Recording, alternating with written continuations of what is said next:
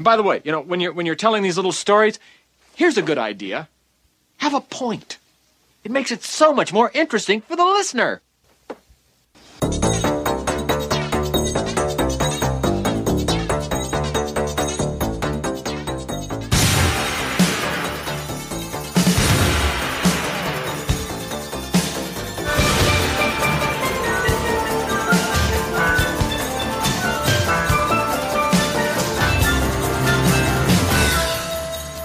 Life moves pretty fast.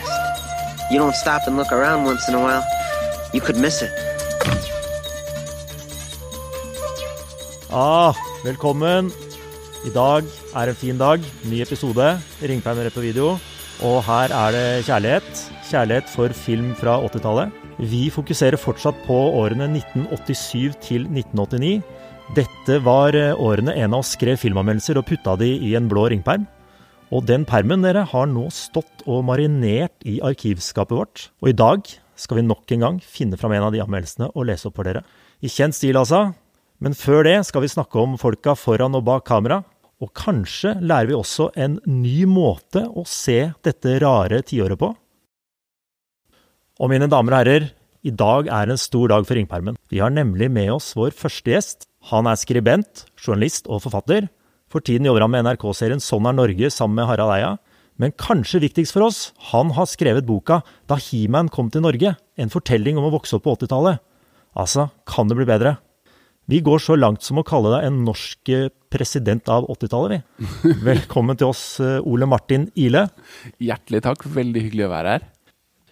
Vi må også ønske velkommen til Trygve TK, selve grunnmuren I denne podcasten.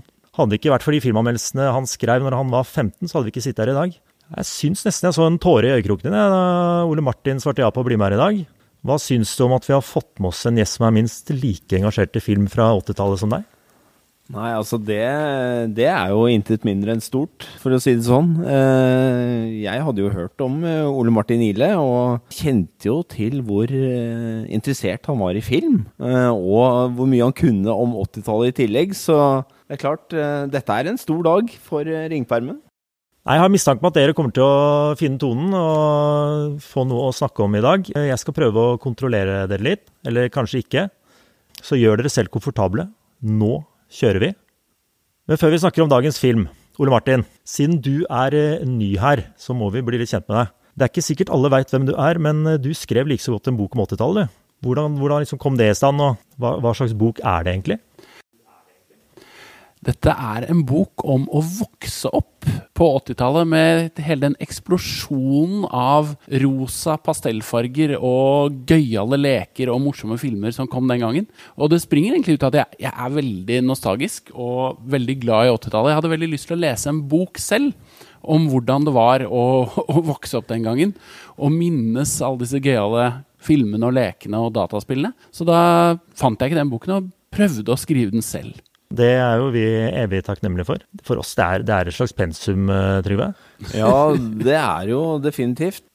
Og du skriver jo en del om film fra perioden. Jeg føler jo også på meg at du veldig engasjert I forhold til det du skriver om film.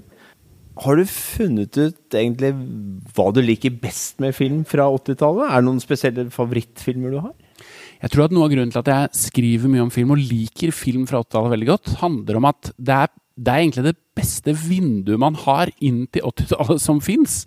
Altså da kan man se hvordan folk så ut, og ikke minst kan man minnes hvordan man opplevde disse filmene da man så dem for første gang, enten på kino sammen med klassen eller moren sin eller med venner, eller på når man hadde leid dem på video eller og en moviebox og digg.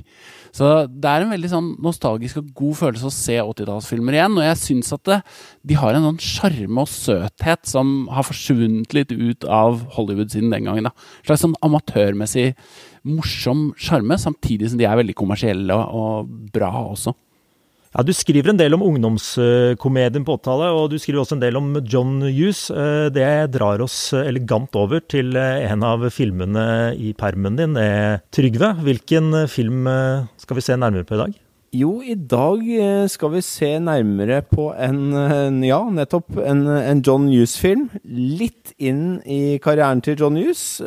Kanskje litt sånn midt i hvert fall storhetsperioden hans. Nemlig Neste stopp Chicago, også kalt Plane, Trains and Automobiles på engelsk. Men vi liker den norske. Vi liker alltid den norske. Steve Martin and John Candy just met. They have nothing in common except the next 72 hours. Are you mad at me? Planes, Trains, and Automobiles. Rated R. Now playing at a theater near you. Nei, men det deilig å få snakke litt komedie igjen. Kan du også fortelle oss litt hva den handler om? Det handler om en fyr kalt Neil Page, spilt av Steve Martin, som sjef i et reklamebyrå, og det eneste han ønsker seg å dra hjem til Chicago for å tilbringe Thanksgiving sammen med familien. Men det eneste Neil Page får elendighet. Elendighet ved navn Del Griffith, spilt av John Candy. En høylytt, men ikke desto mindre elskverdig selger som tar Neil med på en vill ferd på kryss og tvers av landet, og hindrer Neil i å få spist Thanksgiving-kalkunen sin. Det høres jo helt nydelig ut. Thanksgiving-film, det har ikke jeg vært borti før, i hvert fall. Ole Martin, har du noe kjennskap til Thanksgiving-film? Hvor liksom 1987, Neste stopp Chicago, hvordan treffer den tidsånden? Ja, altså hvordan treffer tidsånden et godt spørsmål som jeg ikke vet om jeg har et svar på, men det som jeg føler veldig sånn klassisk med den, i hvert fall hvor den treffer sånn filmhistorisk. Neste stopp Chicago det en type komedie som jeg føler ikke lages lenger. Altså, den kanskje mer trivelig enn den morsom. En type familiekomedie som både små barn og voksne kan se, og som helt ufarlig. Jeg føler komedier i dag ofte litt mer edgy, mens denne her først og fremst veldig koselig. Og så har den jo litt sånne 80-tallstemaer, altså sånn, det handler jo om en slags karrierejeger som i trøbbel, som jeg føler en sjanger som 80-tallet hadde veldig mange filmer av da. Men jeg også enig i dette, som du sier. Det også en veldig koselig film, og dette med å skulle hjem til familien til høytid, og i Norge vi kanskje kjent med dette å reise hjem til jul, men det jo en veldig fin greie, det å skulle hjem til Thanksgiving da, som i USA. Men vi har ikke så god tradisjon med Thanksgiving i Norge, kanskje. Jeg blander jo Thanksgiving og Halloween, jeg vet du. Det rart det ikke noen 17. mai-filmer, det burde det vært. Godt poeng. Hadde Netflix i Hjem til jul, så jeg faktisk nå... De prøver i hvert fall på julekosen. Den gikk an å se med familien. Trygve, vi må også se, vi må liksom plassere Neste stopp Chicago litt i box office-land, for det en fast spalte vi har her. Var det noe fart i den på box officen i USA? Absolutt. Dette her var en rimelig stor suksess. Den spilte inn snaut $50 millioner, og det som jeg pleier å si, mye i 1987. Og den var faktisk den 23. mest innbringende filmen i USA det året. Litt i tvil om hvor stor kommersiell suksess det var i Norge. Det kan ha noe med at Thanksgiving ikke så stort i Norge og så videre, men den gjorde det nok ok i Norge også. Premieredato 25. november i USA, det Thanksgiving-helgen, så den fikk sikkert litt drahjelp der. Hadde ikke noe drahjelp i Norge. Hvor ble den satt opp? Jeg husker i hvert fall at jeg så den på Colosseum 2. Det så deilig å høre. Dette var faktisk, jeg så den på kino selv, og det bare en håndfull filmer jeg så på kino. Men den der husker jeg at, på 80-tallet, det var liksom, å gå på kino var høytid, så det gjorde man ikke så ofte, men denne så jeg på kino med moren min.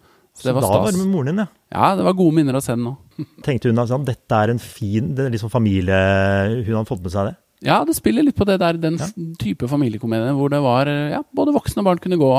Jeg vet ikke om hun likte den, jeg likte den veldig godt, det husker jeg godt. Ja, du gjorde det? Elsket den. Jeg gleder meg til å høre hva han som skrev en anmeldelse og puttet inn en ringperm syns, om han likte den. Vi har sett filmen på nytt i dag også, vi. Det pleier vi å gjøre her, i ringpermen. Dette var blockbuster på meg. Det var det for meg også. Jeg vet ikke hvordan du fikk sett den, Ole Martin? Vet du hva? Det jo et evig mas å prøve å finne dem. Og Netflix har ingenting, og ikke HBO heller. Så jeg går til iTunes, og de hadde den. Så jeg leide den der. Vi kan informere lytterne våre om at på Blockbuster ligger det et godt utvalg John Hughes-filmer. Hvis dere på jakt etter det, trenger ikke å se en dårlig sliten versjon på YouTube. Blockbuster, høres ut som sponset Blockbuster her. Ja, men denne lytteren noterer. Jeg er alltid frustrert over at man ikke finner 80-tallsfilmer. Ja. Så der ligger det mye snadder, blant annet denne. Jeg benka meg ned ganske sent en fredagskveld. Sony et jafs. Det er jo ikke hver gang skjer. Er kort da. 1.33 eller noe, det liker vi. Deilig lengde. Det er et eller annet med at 80-tallsfilmer ofte ikke var så lange fordi de skulle passe inn på en videokassett. Ja, dobbel VHS har jeg ikke hørt om faktisk. Nei, det fantes, men det var sjelden. Sånn nord og sør. Ja, nord og sør, ja. Var det dyre å leie, eller? Ja, det må det jo ha vært. Før vi snakker om hva vi syns om filmen i dag, så vi pleier å også ha en liten runde hvor vi snakker litt om de folka bak kamera, og de folka foran kamera. Noen som har lyst til å begynne? Regi. Ladies and gentlemen, the writer, producer, director of Planes, Trains and Automobiles, Mr. John Hughes. Regi er jo med John Hughes, og jeg føler vi har en liten, ikke en liten, men en stor John Hughes-ekspert med oss. Så. Mer fan enn ekspert, men jeg liker John Hughes. Du har lest biografi om John Hughes? Ja da, det har jeg gjort, altså. Ja, det har jeg gjort. Det var pensum til når jeg gjorde research til 80-tallsboka. Var det andre du leste, måtte gjennom liksom, sånn? Ja, det var flere, altså av filmfolk så leste jeg jo biografien om Hans Simpson, Don Simpson. Don Simpson er det selvfølgelig han heter. Det var Simpson og Bruckheimer. Det er en annen podcast, men det var der er det mye kokain og horer og galskap. Det tror jeg ikke det var med John Hughes. Da fikk vi på plass litt kokain i podcasten vår i dag også, da. Ja, det er ikke en podcast uten. Nei, men altså John Hughes er jo, for de fleste så er han faktisk mest kjent som regissøren av Home Alone i 1990, eller ikke regissør, men han skrev den. Men han begynte karrieren sin tidlig på 80-tallet i en sånn komi-tegneserieblad som het National Lampoon, hvor han skrev historier til tegneseriestriper, tror jeg, litt sånn kominoveller og sånn. Jeg kjenner ikke det bladet så godt, fordi det ikke var i Norge, så jeg liksom kjenner det bare har lest om det. Men der skrev han blant annet, begynte han å skrive en del filmmanus, han skrev blant annet til Vacation, altså National Lampoons Vacation med Chevy Chase, som mange sikkert har sett. Altså Hjelp, vi skal på ferie, eller hva den heter på norsk. Hjelp, ja. Ja, vi må på ferie. Og en som het Mr. Mom, som han også skrev, og så etter det så kom disse ungdomsfilmene som han er veldig kjent for på rekke og rad, og som skilte seg litt ut fra den type sånn sexkomedie som Animal House og en del sånne amerikanske tenåringskomedier var, men at han tok ungdom veldig på alvor, og den mest kjente av dem er kanskje Breakfast Club, som var svær i Norge også, og han hadde en del andre også som er kjente, 16 Candles, og For en bursdag som heter på norsk, og Pretty in Pink, og Skult med stil selvfølgelig, Ferris Bueller's Day Off, som er mer en ren komedie, men også fortsatt veldig sånn tenårings, og har en sånn seriøs side, og står seg egentlig veldig godt i dag, den også. Mens den filmen her, der har han på en måte tatt spranget over i mer sånn voksenlandskapet, eller en slags sånn familiekomedie som vi nevnte her da. Så her er det ikke ungdommer lenger det handler om, men godt voksne folk som med familie, både med og uten egentlig, og som skal hjem da til Thanksgiving. Jeg lurer på hva som skjer, hvorfor han går fra liksom, ungdomskomediens gudfar, og så begynner med familiegreiene. Var det noe om det i boka, eller? Det jeg har hørt er at han var en far selv, så jeg tror han følte seg litt ferdig med, han var nok en plaget tenåring som hadde et behov for å lage film om tenåringer som ikke på en måte hørte helt hjemme og sleit med å finne seg selv og ikke passet helt inn. Og så tror jeg han som far på en måte ikke kjente seg så mye igjen i den verden lenger. Han var blitt litt for gammel og begynte å skrive historier som handlet mer om hans eget liv nå da, som er mer som voksenverden. Høres ganske naturlig ut, egentlig. Egentlig, og da gikk han over fra liksom bruke Judd Nelson til Steve Martin og John Candy. Ja, John Candy som ble en favoritt. Som han ikke sant, som han brukte senere også. Ja, for han var jo veldig glad i Molly Ringwald blant annet, som spiller Pretty in Pink og Breakfast Club og 16 Candles, er vel hun med. Men de røyk liksom ikke i tottene på hverandre, men de splitta litt etter Breakfast Club, visst nok da. Ja, det ble noe finskap der mellom mange av de skuespillerne, og så tror jeg flere av dem takket nei til en del John Hughes-roller etter hvert, så han ble litt vombråten. Ja. Og det tror jeg egentlig bare for at de ville ikke bli typecasta, som det heter. Nei. Altså at de ville ikke bare de ville vise at de kunne spille på andre strenger. Det var nesten litt for sent, fordi hvordan gikk det med karrierne til de folka etterpå? De forsvant jo veldig ut, De gjorde mens John Hughes, han fortsatte å lage blockbustere, så de burde ha fulgt med han, bytt seg fast i halen på Hughes. De burde hengt seg på Hughes, ja. For han beveget seg mer og mer over mot, Hjemme alene ble nevnt. Det gikk fra voksen som familiekomedier, og så plutselig så ble det barnefilmer. Ja. Og det fortsatte litt ut på... Ja, det ble jo Beethoven og ble Dennis og litt sånne type filmer også utover på 90-tallet. En annen kul ting jeg har lyst til å si om John Hughes dette med musikken, som kanskje ikke så fremtredende i denne filmen vi skal prate om nå, men hvordan han brukte blant annet britisk kul... New Wave, ja. I amerikansk ungdomsfilm, som var veldig spesielt og særegent på den tida. Som funket utrolig bra. Veldig. Han brukte jo sånn hot MTV-musikk nesten før MTV var blitt mainstream. Så brukte han de liksom britiske videobandene som ble store. Han var med på å breake en del av de bandene på grunn av at han brukte de i filmene sine, tror jeg. Det tror jeg, og musikkvideoene til disse låtene også ble jo klipp fra filmen selvfølgelig, ikke sant? Så på MTV så gikk det også reklame for filmene hans, samtidig som filmene reklamerte for musikken, så det ble en sånn evig synergieffekt mellom musikk og filmbransje på den tiden, og som gjorde at nesten alle 80-tallsfilmer fra 3-84 og utover har med en eller annen poplåt hvor på en måte plutselig bryter filmen bare ut i en musikkvideo. Ja, det sant. Hva heter det? Montasje egentlig det heter på filmspråket. Okay. Hvor det litt sånn, man kjenner det kanskje best fra Karate Kid og sånn sportsfilmer, hvor det sånn treningsscener, hvor ting går litt bra, og Rocky og sånn. Og så det en eller annen fet poplåt som spiller, og så det litt... Produktplassering av musikk. Det egentlig det var, og jeg husker som liten synes jeg nesten det var det kuleste med hele filmen, var når de greiene der kom. Ja. Jeg synes det, da går man på kjøkkenet og henter seg noe, i hvert fall pleier jeg å gjøre da. Men jeg så denne filmen her, altså Neste Stopp Chicago med kjæresten min, og hun født på tidlig 90-tall, og hun la merke til at selv om det ikke noen montasjer her og noen sånne musikkvideoscener, at det var veldig mye bruk av popmusikk allikevel.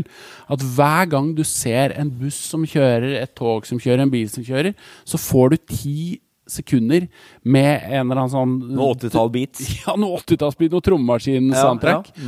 Så John Hughes har veldig lyst, virker det som, til å bruke musikk her, men filmen på en måte tillater ikke helt.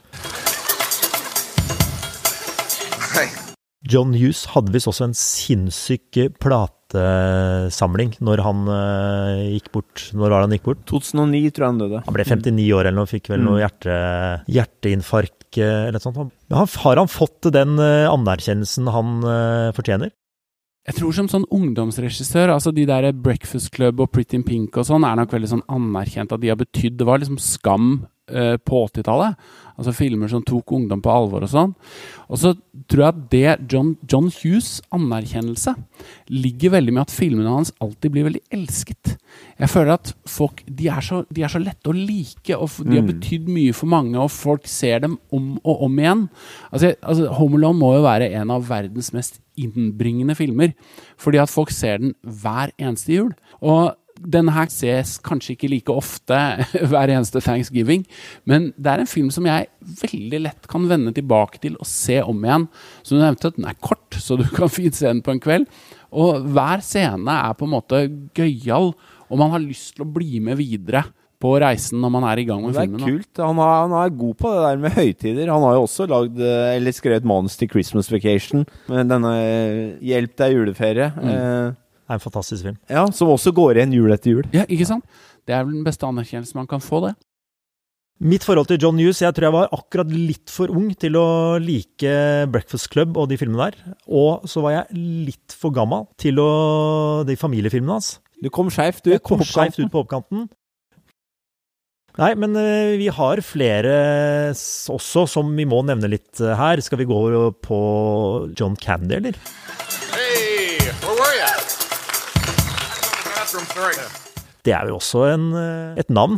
Det var moro å se John Candy igjen. Det var lenge siden jeg har sett en John Candy-film, og han har jo ikke spilt inn noe siden han døde på midten av 90-tallet, så det ikke så rart. Han har jo også en stor karriere. Altså, jeg elsket John Candy da jeg var liten, og jeg gjør det fortsatt. Jeg synes alltid at han en veldig sympatisk fyr. Altså, sånn der, det skinner så gjennom at man har lyst til å like han. Ja. Og det har man i denne filmen her også. Selv om han en annoying og plagsom type, så han veldig likende allikevel. Og så han veldig morsom, og en veldig god skuespiller. Det synes jeg skinner igjennom her, da. At han har mer å spille på enn bare vitser, og at han en stor og tykk fyr som kan spille på kroppen sin. Ja, det er jeg helt enig. Og jeg gikk litt igjennom karrieren hans, og så jo blant annet, og det kom jeg jo på da, at han har spilt en seriøs rolle i JFK, Oliver Stone sin JFK, og det tyder på at når han blir brukt der, så da er han god. Ja, det er et godt poeng. Det er mye silly komedie, men ta en film som sånn Cool Runnings, som var svær i 1993 om dette jamaikanske bob-landslaget som kom med i OL, som basert på en sann historie da. Jeg hører at jeg må se den igjen, altså. Ja, den er jo kjempemorsom. Men der også spiller han jo, det er ikke en ren komedie, det er som her han spiller en karakter, og gjør det med hell, vil jeg si da. Det er litt sånn Dan Aykroyd og gjengen, er det ikke det? Det er samme... Han kom fra noe som het Second City, tror jeg. Han er jo kanadisk. Så han kom, og det er vel kanskje Dan Aykroyd også, men det var et svært komiljø i Kanada, og han bodde da ikke, han ble kjent i Chicago, gjennom noe som het Second City. Så det var liksom Chicagos svar på Saturday Night Live. Og der slo han seg opp og fram, og ble kastet til masse filmer etter hvert. Og da er det jo kort vei til John Hughes, som også er en Chicago-fyr. Nettopp. Ja. Visste nok nesten en rolle i Ghostbusters. Ja, det har jeg også hørt. Fått med, hva vi mente, jeg tror han er lille masekrokka Rick Moranis. Ja, Rick Moranis fikk det. Han er jo også fra Kanada. Kanadienserne. Mange morsomme kanadiere. Nei, John Candy fikk en liten sånn i den Ray Parker Jr.-videoen, faktisk. Ja, låta Ghostbusters. Ghostbusters-låta, der fikk jeg være med da. Ja, selvfølgelig, for der kommer det bare masse kjendiser inn i videoen, det stemmer det. Det husker jeg. Må se en den nå da. Nei, vi har så mye godt foran oss. Steve Martin er også med her. Hva kan vi si om han? Altså, Steve Martin begynte jo, han er jo på dette tidspunktet i karrieren, så er han jo, hvor gammel er han? 42 år? Han er litt som Gene Hackman, ser ut som han er liksom alltid har vært... Han er 42, ja. 40-45. Og grå som bare det. Og dette var jo den versjonen av Steve Martin som jeg ble kjent med, gjennom Roxanne og den filmen her, og den som het Svindlere med stil, som kom litt senere. Jeg har hatt 3 Amigoer også, og jeg likte det veldig godt, men han var jo, for en generasjon som er eldre enn meg, kjent som en veldig edgy og kul stand-up-komiker som turnerte rundt på universiteter, og litt sånn tusenkunstner som spilte banjo og hadde et vanvittig show, og ble ansett for å være veldig kul. Men nå snakker jeg mer for de som var liksom ungdom og 18 år på 70-tallet, som opplevde den versjonen av Steve Martin. De hadde fått med seg han da allerede, ja. Ja, han var svær. Og så ble han så stor at han ble kastet inn i filmens verden, og gjorde hva het de filmene han gjorde på 70-tallet? Det første var jo Supernulle, eller Nettopp. The Jerk var den første store, og så kom den ganske raskt inn på 80-tallet med noen døde... A Man with Two Brains? A Man with Two Brains, døde menn, kler ruter, og sånne type filmer. Og de filmene var vel sånn at, sånn jeg har skjønt det, så var det litt sånn at filmkarrieren hans dalte litt. Ja. På 70-tallet? Ja, altså på begynnelsen av 80-tallet. Og så blir han kastet til, tror jeg må være Roxanne eller noe sånt, og finner da på en måte sin karakter som en sånn familiekomediefigur, som er det jeg ble kjent med han som.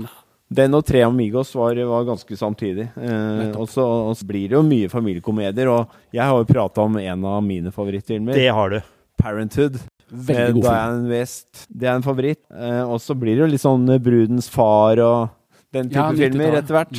Jeg lurer på akkurat vår generasjon da, som er liksom litt i 40-åra, om det var vel en del som sleit litt med Steve Martin, eller? Ja, jeg tror at sånn, de som var litt, altså her går det skiller på årene, tror jeg, sånn, fordi at vi var jo barn da, tross alt, men ble du på en måte barn som begynte å nærme deg tenårene, og bli opptatt av hva som var kult, så tror jeg Steve Martin på midten av 80-tallet, andre halvdel av 80-tallet, var ganske ukult. Ikke en gråra fyr med lang nese, liksom, som du løper og ser da når du... Nei, det er riktig. Er 15. For meg som var 10 år, perfekt. Ja, du er litt yngre, stemmer det. Jeg ble litt glad i Steve Martin nå. Jeg behandlet han litt dårlig. Har du vel litt sånn stemoderlig behandling? Ja, det er vært for streng. Men det vel de som bærer filmen, det. Det en del cameos og sånn kanskje, som dukker opp her og der. Kan jo si at Kevin Bacon innom et minutt, kanskje, tidlig i filmen, uten at han blir kreditert for det. Det faktisk en filminnspilling av en annen John Hughes-film som skjer omtrent samtidig med Neste stopp Chicago, en film som heter på norsk Hjelp, vi gifter oss. Ja. Vi liker det norske, men akkurat her tror jeg vi må også ta She's Having a Baby, som heter. Litt sånn midt på tre-film. Den ble spilt inn samtidig. Får han der Bacon til å komme en tur innom filmsettet, så han dukker opp litt der. Det gøy, det. Ja, det det som har skjedd, ja. Jeg kan også nevne et par andre cameoer som jeg la merke til, og det hun i den scenen, som vi sikkert skal tilbake til, hvor han skal leie en bil. Ja. Hun som sitter der, hun som sitter på rektorens kontor i Skult med stil, altså Ferris Bueller's Day Off. Så og jeg tror hun spiller flere John Hughes. Han resirkulerte veldig mange av de samme sånn karakterer, sånn typecastene. Det var lat. Og, men jeg tror han bare likte liksom det enkelte utseender og typer. Ja. Og så det en til, og det han som når de på flyplassen, jeg tror det flyplassen, så det en fyr som leser opp med en veldig tørr stemme. Ja. Disse flyene, og det den samme som kjent også fra Ferris Bueller, som over liksom, intercom-anlegget i skolen etterlyser da Ferris Bueller og sier Bueller. Nei, jeg tror det bare i timen. At han lærer i et eller annet fag, og Ferris Bueller har skulka, og så gjentar han navnet mange ganger. En kjent scene av en eller annen grunn. Ja, og det har jeg fått med meg, han fyren, fordi John Hughes synes han smilte så fint når han kom med det kjipe budskapet til alle flypassasjerene om at fly kansellert. Ja. Når han sa det. Nei, så han hadde sin lille stall tydeligvis, han godeste John Hughes. Skal vi snakke litt om, vi hadde jo sett filmen, på nytt. Ja, vi kan jo gå litt inn i noen scener. Skal vi dykke litt inn i filmen, altså sånn skikkelig? Synes jeg. Skal vi begynne på starten? Ja, det jo en litt stressende start med blant annet Kevin Bacon i en cameo da, hvor Steve Martin skal prøve desperat å få en drosje i et stressende New York. Filmen blir sittende på det der kontoret Steve Martin sitter og skal få noe. Det en reklamemann? Han jobber i fashion, det ikke det? For han driver og ser på noe sånt. Det veldig sånn tidstypisk at han liksom i fashion-industrien. Ja. Den scenen liker jeg veldig godt. Ja, det helt nydelig. Ja. For John Hughes jeg tror han var reklamemann, så jeg tenkte liksom, tar han inn litt av sitt eget liv. Ja, ikke sant? Og så hopper man rett i den taxiscenen som jeg enig i, den litt stressende. Den virker liksom påklistret, hadde vært egentlig ganske unødvendig. Hadde det ikke vært selvfølgelig fordi at vi også blir introdusert for John Candy i den scenen. Så der gjør de det litt sånn morsomt. At han tar liksom og bøffer taxien som Steve Martin har bestukket en annen fyr for å gi fra seg taxien. Den scenen litt morsom, fordi at der kommer det, bare for å beskrive det for lytteren her, men der det jo Steve Martin som har løpt til en taxi, nådd den samtidig med en annen fyr, som sånn ultrajappe med stresskoffert og vannkjemmet hår, og som mener at han har tatt den først, og Steve Martin må begynne å bestikke han for å prøve å få den taxien fordi han skal nå et fly. Og hvor han ikke godtar det, og så prøver da Steve Martin å appellere til his good nature, hvorpå han sier I don't have a good nature. Ja, det fint å si. Og det klassisk i 80-tallsfilmer at rike folk blir alltid fremstilt som skurker. Og det så merkelig, det et paradoks, fordi at det finnes ikke ett tiår vi forbinder med større som begeistring for penger, karriere. Det liksom hele jappetiden. Og likevel så prøver Hollywood hele tiden innprente dette budskapet at rike folk kjipe. Beit ikke på, gitt. Men tror du moren din hadde lyst til å gå og se den filmen hvis de rike var gode? Nei, altså, tror ikke de bare mister et sykt publikumsgrunnlag? Moren min, som var en radikal 68, hadde ikke likt det. Så jeg tror hun ville nok nikke anerkjenne til det budskapet der. Ja. Nei, jeg tror ikke Hollywood tørte å fremstille de mistet for mye publikum. Nei, da mister jo han i hvert fall den taxien, men han kommer seg til flyplassen, og da flyet kansellert. Da begynner det.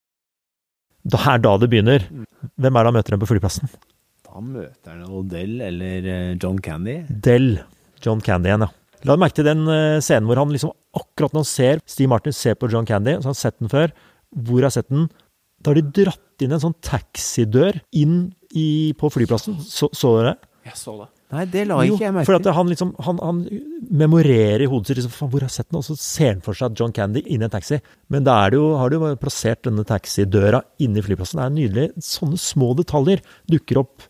Det er et slags tilbakeblikk, og det er på en måte litt fint gjort, og samtidig veldig rart sett med dagens øyne, fordi sånn ville de ikke løst i dag. Vi vil ikke rigge opp en taxi inn på flyplassen for å spille denne scenen her. Nei, det er sant. Absolutt ikke. Men vi liker det. Men John Candy er morsom. Ja, John Candy er morsom, altså. Altså, det første sånn veldig morsomme Candy-øyeblikket, synes jeg da, det går jo også litt på dette med økonomi. Det var vel hvor Candy møter en tidligere bekjent. Han har med seg Steve Martin. Var det når de skulle sjekke inn på et motell? Ja, jeg lurer på det, ja. Hvor denne fyren da spør John Candy, hvordan går det? Og hvor Candy sier, jeg mangler fortsatt 1 million på å bli millionær. Hvor da, i hvert fall jeg lo utrolig godt. Måten han sier det på, det er timing og det er hele pakka, altså hvor alt sitter. En utrolig fin scene, og etter det føler jeg, da var jeg litt solgt. Da løsner det litt, ja. Flyet blir kansellert. Så de kommer seg vel til, er det Wichita eller noe? Det er sånn, helt sånn Kansas. Wichita. Hva tenker du på når du hører Wichita? Jeg vet jeg har det fra et eller annet sted. For de som har liksom fortid i 80-tallet, og det har vi jo, så var det et band som het Rainmakers. Er de derfra? Norgesvennene Rainmakers. Rainmakers var et band som alle... Big Fat Blonde. Big Fat Blonde. Ja, det er de som har det, ja. Nei, de var et veldig sånn popisk band, og de kom ut, det var vel sikkert i 89 eller noe, kom ut med en skive som het Oslo Wichita. Så det flashbacket fikk jeg når jeg så at de... Det var ikke direkte rute. Det var ikke direkte rute den gangen, nei. Men de ender i hvert fall, skal til Chicago, ender i Wichita. Må ta inn på motell. Du blir ikke så glad i hverken John Candy. Ingen av de er spesielt charmerende, synes jeg, sånn på starten av filmen her. Nei, jeg tenkte på det. Altså, John Candy er jo morsom, fordi at han spiller en slitsom type som ikke kan holde kjeft. Jeg synes hele flyscenen hvor han tar av seg sokkene og vifter dem rundt og blir bedt av Steve Martin om å holde kjeft, men klarer ikke å la være å prate. Ja, det er sant. Det er gøy. Men Steve Martin spiller en veldig usympatisk karakter. Ja, det gjør det. Jeg tenkte på det sånn, hadde de gjort den filmen i dag, så tror jeg nesten ikke de kunne gjort han så usympatisk. Nei, han er så vanskelig å få sympati. Det er liksom ikke et gram av han som går an å like. Han er tvers igjennom ufordragelig, liksom. Helt tvers igjennom, og som er veldig pussig at de har satt ham, for han er jo egentlig veldig folkekjær. Altså, vi nevnte Roxanne, som er vel den filmen han kommer ut av omtrent. Og her er han helt umulig å like, mens John Candy er på en måte latterlig irriterende, men samtidig så er det et eller annet som er så godslig og jovialt med John Candy at man får ganske fort hjerte for han, i hvert fall. Men de skal inn på et hotell, eller motell, det er viktig forskjell på hotell og motell. Jeg tror jeg skjønner det nå. Motellet er litt lavere standard. Ja, det altså. Candy har fiksa rom og tilbyr vel Martin å bli med? Candy kjenner han har vært der, for har vi fortalt hva Candy jobber med, eller? Ja, det er så gøy, den lille detaljen at John Candy selv ringer til dusjforheng. Eksklusivt utvalgt med shower. Han reiser rundt i omreisende shower curtain. Han kjenner jo alle. Hvor enn de kommer, så har han en kontakt, fordi han har solgt dusjringer til dem. Og samme da med han på hotellet, eller motellet i Wichita, Gus, kjenner han. Da skaffer han et rom til de, og de Martin må bo sammen, for det er selvfølgelig siste rommet. Ikke sant? Hva skjer da? Nei, der må de jo dele en 120-seng. Er det duket for 80-talls homopanikk, ja. Hvordan er den egentlig? Ja, altså først så er det bare det at når de får øye på den, og det er gøy måten de signaliserer den senga på med litt sånn skummel musikk.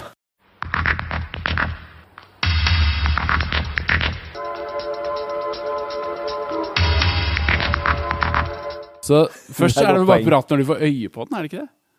Og det er jo veldig dårlig sengetrekk, eller hva du kaller det. Blomstret og så videre. Og den er jo ikke stor. Den er liten. En liten detalj som er på dette rommet.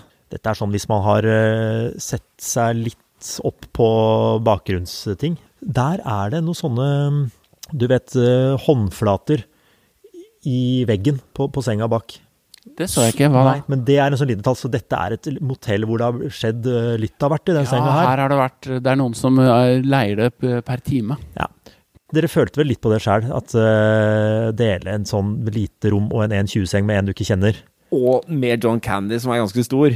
Man har jo ikke lyst til det, men det gøyale måten de på en måte uttrykker det i filmen, for det er en sånn der fobi mot alt som har med nærkontakt mellom menn å gjøre. Det jo helt klassisk for 80-tallsfilmer, men det veldig tydelig her også. Og det ender jo da med Det ender jo med en utrolig sånn nær homoopplevelse når de våkner, hvor de ligger veldig tett, og den ene har kanskje hånda der han ikke bør ha den, hos den andre og så videre, og han har hånda mellom 2 puter. Why are you holding my hand? Where's your other hand? Between 2 pillows. Those aren't pillows. Those are not pillows. Når det går opp for dem da, at de våkner i skje og reiser seg raskt opp, så skal det liksom markeres veldig at de ikke homofile, med mørke stemmer, og de skal prate om amerikansk fotball og så videre. Ja, det veldig sånn karslig. Omslaget fra liggeskje til karslig prat, det veldig, å riste litt på seg. Ja, rister av seg. Ja, jeg rister av seg, ja. See that Bears game last week? Yeah, hell of a game. Bears got a great team this year. They're going to go all the way. Jeg må jo si, det var en utrolig morsom scene, altså. Den jo veldig gøyal. Ja. Altså, når man ser 80-tallsfilmer, så må man kan ikke dømme dem etter 2020-moral.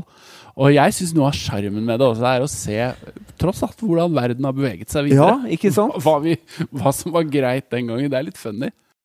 De våkner på morgenen, da, så skal de jo prøve å komme seg videre til Chicago. Det snør, og det vel blitt stengt. Det ikke noe fly i hvert fall som går nå. Så nå må vi på trains. Bli plukket opp av en sånn sønn til han der som driver motellet. Det en fin fyr. Owen. Are you Gus's son? I'm Owen. Han blir fremstilt også veldig, vi liksom i Wichita, og det en hillbilly. Altså, det vel en klassisk amerikansk white trash-fyr, eller? Han føler jeg har sett før. Ja, altså, du nevnte jo i sted, når vi bare pratet før podcasten, at han veldig lik, hva heter han skuespilleren? Randy Quaid i Vacation-filmene. Nettopp han som kommer i sånn, har flyttet inn i en bobil. Broren til Chevy Chase. Tømmer doen sin. Owen kommer i hvert fall i en litt sånn sliten pick-up. Jeg synes han eier lerretet når han dukker opp. Han en character, han spytter skrå og lager noen vanvittige lyder, og det veldig sånn, det også sånne ting man ikke hadde gjort i dag, men de gjør han så ekkel.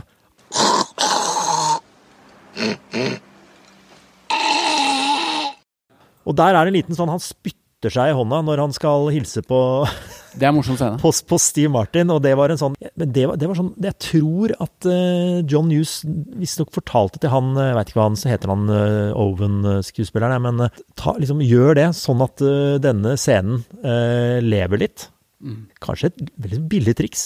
Ja, men det funket. Ja, fordi den reaksjonen til Steve Martin ser veldig ekte ut, og den kommer så fort, og det nesten så kameraet står i en vinkel, så du så vidt ser at det skjer til og med. Jeg måtte faktisk gå ta en titt på den scenen igjen, for jeg synes den var såpass artig. Da bærer det til toget, en sånn rufsete tur. Det husker jeg veldig godt fra når jeg så filmen den gangen. Eller jeg har sett bilder, tror jeg. De sitter og fryser så fælt. Det er mye frysing, det jo kaldt dette på vinteren. De havner på en buss i hvert fall, som skal ta Steve Martin til en sånn leiebil han skal ta. Og den jo ikke der. Den noen som har tatt. Ok, selvfølgelig. Han går rundt på parkeringsplassen der og har fått et eller annet nummer og ser at akkurat den parkeringsplassen med det nummeret, den tom. Og igjen, her har vi ikke noe internett, liksom. Her det voucher og liksom, det så... Han har ikke noe mobil heller. Det så vanskelig. Bilen ikke der, så han må gå over en motor og sklir, det lakksko på snø, det liksom alt sånn som Der synes jeg faktisk kanskje at han, Steve Martin, blir litt sånn mye bevegelse. Ja. Den Steve Martin ikke jeg så glad i. Masa. Ja, veldig sånn fysisk komikk. Kommer i hvert fall inn på den skranken og prøver å få tak i hun som du har sett før. Ja, hun fra Ferris Bueller, ja. Som sitter og snakker om noe. Hun sitter i telefon, og det dritlang kø. Hun snakker med sikkert sånn søsteren sin om noe Thanksgiving-kalkun. Ja, Det blir irriterende. Og det har jeg lest meg opp på, at det var med for å smøre det enda mer inn i Steve Martin sin sfære da, som skulle hjem til Thanksgiving. Han står I hvert fall og bobler I køen der og venter på å få klage litt til hun. Og når han endelig får muligheten, da kjører han jo på. Ja, det kommer en helt vanvittig, altså litt sånn karakterbrudd egentlig, for han banner altså så mye. Så jeg lurte nesten, hva har aldersgrensen vært på denne filmen? Fordi da det fuck det tre fuck I hver setning. Then you can give me a fucking automobile, a fucking Datsun, a fucking Toyota, a fucking Mustang, a fucking Buick, 4 fucking wheels and a seat. I really don't care for the way you're speaking to me. And I really don't care for the way your company left me in the middle of fucking nowhere with fucking keys to a fucking car that isn't fucking there. And I really didn't care to fucking walk down a fucking highway and across a fucking runway to get back here to have you smile in my fucking face. I want a fucking car right fucking now. Det som du sier, Ole Martin, at aldersgrensen, tror jeg ble jekka, var sikkert 7 år, og så ble det 12, jeg vet ikke. Du kom inn på den når du så den. Ja, men sammen med mamma. Det var nok en god gammel 12-årsgrense, tror jeg, på PG-13 I USA. Ja. Hadde det vært 5-årsgrense, hadde det ikke vært for det akkurat scenen, så det nesten litt rart at han tok med den. Ja, veldig rart. Dette tidenes fuck-scene på film? Ja, for det nesten en sånn Quentin Tarantino-moment, altså med N-ordet I den der Jackie Brown, Det litt sånn moment hvor det plutselig bare det ordet kommer igjen med en sånn tetthet, at du blir forstyrret av det. Det I hvert fall en scene som gjør veldig inntrykk. Jeg tror hun slutter vel, hun dama, hva hun sier på slutten? Hun kom med den siste fucken. Ja, hun kom med den siste fucken, som et statement. Boy. Oh boy, what? You're fucked. Det ligger ikke inne I noe datasystem at han skal ha en bil I hvert fall. Ja, for han har kastet kvitteringen. I ranten sin ute på parkeringsplassen der. Nei, men de har jo splittet lag. Steve Martin gadd ikke å dra med John Candy mer. Havner på denne bilutleien, får ikke bil, går utenfor. Hvem kommer kjørende I en... Family Truckster, det de ble kalt. Altså, det sånn klassisk amerikansk stasjonsvogn. Det den samme som de bruker med Chevy Chase I den National Lampoon's Vacation. Altså hjelp, vi skal på ferie. Da rykker det litt I 80-talls... Ja, altså, jeg digger de bilene, med sånn trepanel utapå, og de så fete. Det ikke rart den brenner etter hvert, vet du. Nei, det ikke rart. Men du, det litt sånn, plutselig nå I dag skal jeg se noen sånne biler, det var heller ikke så vanlig på 80-tallet å faktisk se de bilene I Norge, men nå ser jeg noe annet på veien, da får jeg den gode vibben. Nei, John Candy kommer som en reddende engel, så de veiene deres møttes igjen. Da det også en ganske kjent scene egentlig, de kjører på natta ut på motorveien her. Da går det bra. Da det på vei. Ser de for seg kalkun. I hvert fall en stund. Jeg leste at Steve Martin, det var 2 scener han leste I manus, som var grunnen til at han takket ja til å være med I filmen. Ene scenen var at han fikk lov til å banne, og den andre scenen han la merke til, som han ble litt trigget, var at han kunne sitte I bil hvor den der elektriske setet, altså det mye styr med et elektrisk sete der inne I bilen. Mens Steve Martin prøver å finne liksom, den ideelle soveposisjonen, sitter John Candy og hva man alltid gjør på film på 80-tallet, når du skal liksom slappe av litt. Da tar du en røyk og hører på stereoen. Fyr opp sigen I bilen. Det har vel du også vært litt borte I boka di I hvert fall, Ole Martin? Faren min røyka I bilen, så det da. Det var røyking I bilen. Det gjør John Candy. På en elegant måte da. Veldig flink til å røyke. Det ser ut som han har gjort det liksom I real life også. Ja, han kan røyke.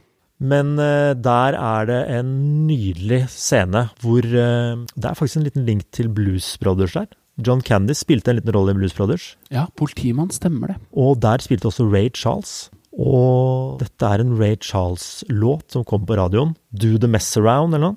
Den en veldig kjent låt. Kan vi høre litt på nå?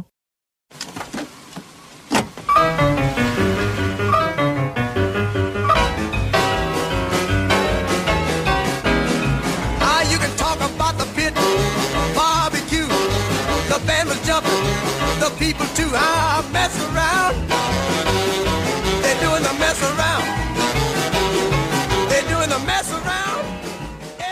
Og der setter Candy I gang, og det morsommere enn å se på Blues Brothers-filmen. Han spiller jo piano på dashbordet, røyker samtidig og kjører bil. Det gjør han elegant, altså. Det er en fantastisk scene. Veldig gøy. Veldig flink på liksom det der spille saks på tommelen, høres litt teit ut. Luftsaks, det var mer luftsaks på 80-tallet enn det er nå. Det er helt sant. Nei, men i bilen skjer det ganske mye. Det er ganske... Ja, og bilen tar fyr etter hvert også. Selvfølgelig når han sitter og røyker og kaster sneipen i baksetet. Så han havner jo mellom to trailere og kjører mot kjøreretningen, tror jeg. Men da finner de hverandre. Etter hvert da begynner de å finne hverandre. Rett etter det så er det en veldig fin scene hvor John Candy sitter i bilen alene, en nedbrent bil alene. Det er jo ganske stusslig i seg selv. Og reflekterer litt over livet og prater litt om at jeg overdriver kanskje litt, og det kan bli litt mye meg, og da tar filmen på en måte en litt annen vending. Det blir litt alvor oppi det hele også, og det synes jeg gjøres på en veldig fin måte, hvor også John Candy viser at oi, det er ikke bare en enkel komiker han er. I'm not changing. I like me. My wife likes me. My customers like me. Because I'm the real article. What you see is what you get.